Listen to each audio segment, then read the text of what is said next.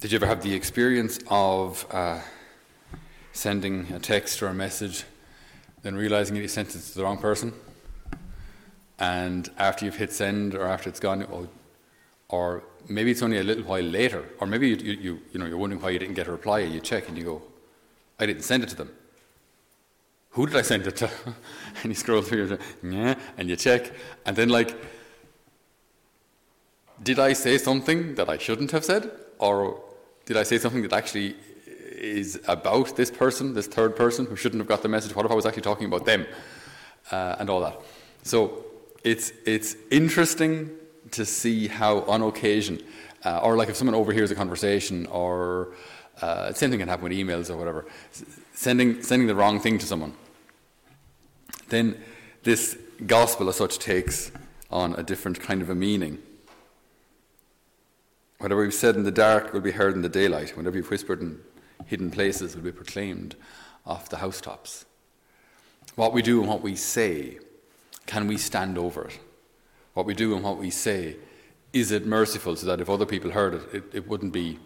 I mean, obviously there's still privacy, not everything that we talk about has to be told to everyone, but that doesn't necessarily mean it's gossip.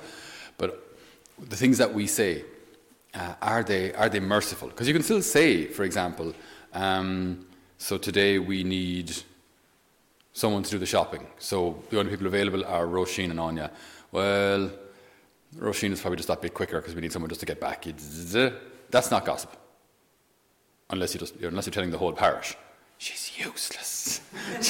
That's different. But if there is something to be that said, now I don't have to go off now and list all of Anya's other faults and failures to say, in this particular situation, I think Roisin's better, and away we go. That's it. That's not gossip. That's just organising. Okay? Now, obviously untrue, but you get my point. Okay. We don't have to start bad-mouthing now every other thing. I can't believe it. I mean, I'm so surprised. I mean, last year she was this year. What has happened? She's pure useless. That's gossip. That's gossip. That's you. That's not merciful. That's not loving. That's not organisation. That's just unleashing one's tongue. So the Lord is saying here, to be on guard against. I heard an interesting expression once, just comes to mind. Those who speak badly of everyone, when you're not there, speak badly of you. Oh. So if you meet someone and they have problems with you and you and you and you and you and you and you, well, when you're not there, guarantee you they have a problem with you. If a person gossips about everyone, or speaks badly about everyone, or speaks negatively about everyone, or sees the negative in everyone, guaranteed they see the negative in you too and talk about it as well. So the Lord is guarding us here, or asking us to guard our mouths. To guard our mouths, that what we say is charitable. And it can still be truthful, and you can still say, if there is something, as I say, to correct, or if there is something that needs to be adjusted, it can still be said in charity.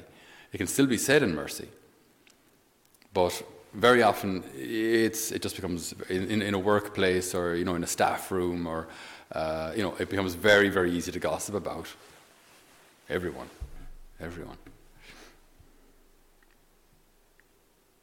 When we come on a retreat like this, or for that matter, those who come to live in Holy Family, there's something we always notice after a couple of months. Usually it's after Christmas, so kind of January, February time of the year, when there's a small little bit of a slump. Now, it's not really due to the weather, that the weather in January and February tends not to be wonderful. But we notice a kind of a bit of a slump in the atmosphere a little, okay? And I think what that tends to be is that our time in prayer and our time in silence brings things to the surface. Okay? I heard it said by a priest once, silence magnifies. Silence magnifies. So if you've ever been in love, for example, right? You're in love and this person is amazing, and whenever you're together you hold hands and skip through the poppy fields and while staring into each other's eyes, which is a bit dangerous. Right? And it's all good, and then she has to go home and you have to go off and do your thing. So you find a park bench somewhere and you sit on the park bench looking at the river, feeding the ducks, and you might even find that you're just laughing away to yourself. You just kind of sit there and go,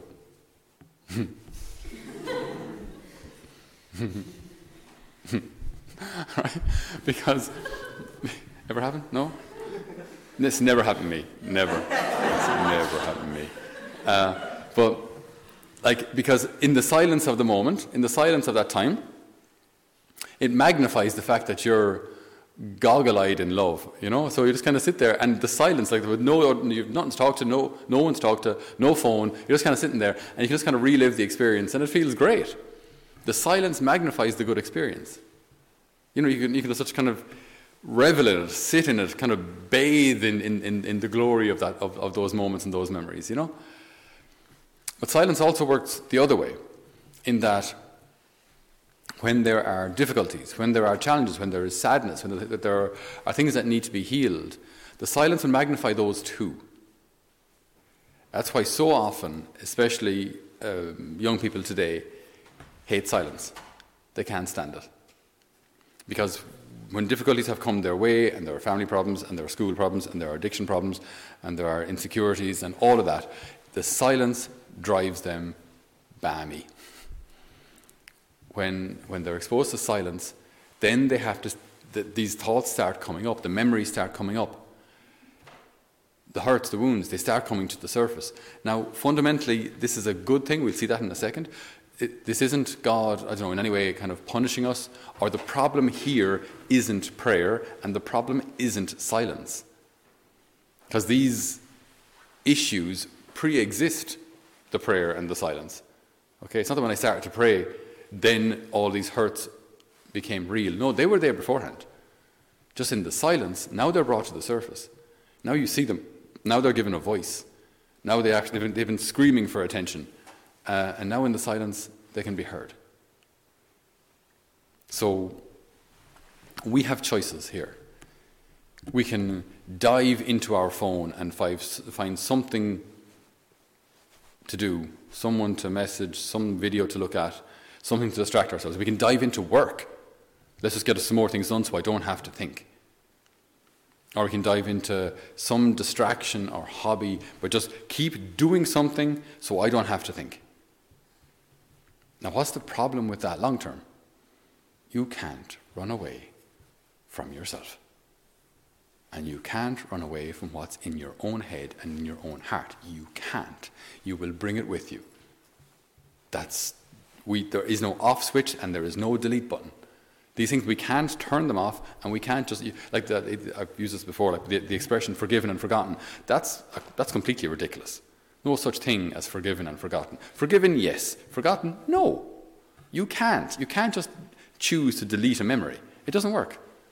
You can forgive the person, yes, but you just forget that your husband was unfaithful to you. Oh, sorry, I forgot that. No, you won't forget it, but you can forgive, absolutely. But we've no way of deleting a memory. It doesn't work. We're not machines. It doesn't work that way. So we can forgive, but we can't just forget like that. So these memories remain. So sooner or later, the reality of those thoughts and memories needs to be faced. And this is probably quite intimidating for some people, depending on what your past is and what you've been through. That can be quite intimidating because silence magnifies. So in the silence of prayer, in the silence of adoration, I might find I'm starting to get upset, or maybe angry, or whatever it may be. You might start to feel kind of maybe envy, or you might start to feel who knows what, any sort of a temptation or a hurt coming to the surface. Now, if this happens in a place like this, or if this happens on retreat, go with it. Don't run from it. Don't distract yourself. Don't stop it. Let it come to the surface. If tears come, tears come. We've seen them before. No big deal. There's Kleenex. We're grand. We have catered for all eventualities. Okay, so if tears come, tears come. But see, these things being brought to the surface then for what? For healing. Not just to kind of re-expose you to the pain and then say, good luck, and you just leave you there in it. That's not how it works. If the Lord brings these things to the surface, it's for healing. So the silence magnifies what may be already in our hearts, but the purpose of that is healing. And just don't run. Don't run from it. Because you can't. You will never outrun your own head and heart. Never. So you're just kicking the can down the road. You'll eventually have to face it again. So when are you going to face it? And this is what often happens then. You think, well, if I was married, you see, I'd be fine. You know what I mean? If I had kids, I'd be fine. So then you get married, you have the kids, and you're flat out busy. But all the problems are still there. All the problems are still there. And then, being married isn't always easy, and having children isn't always easy. So then when you realize that there's actually, this is really demanding on my time or on my sleep or on my free time, practically non-existent once you've got kids under the age of 13, 14.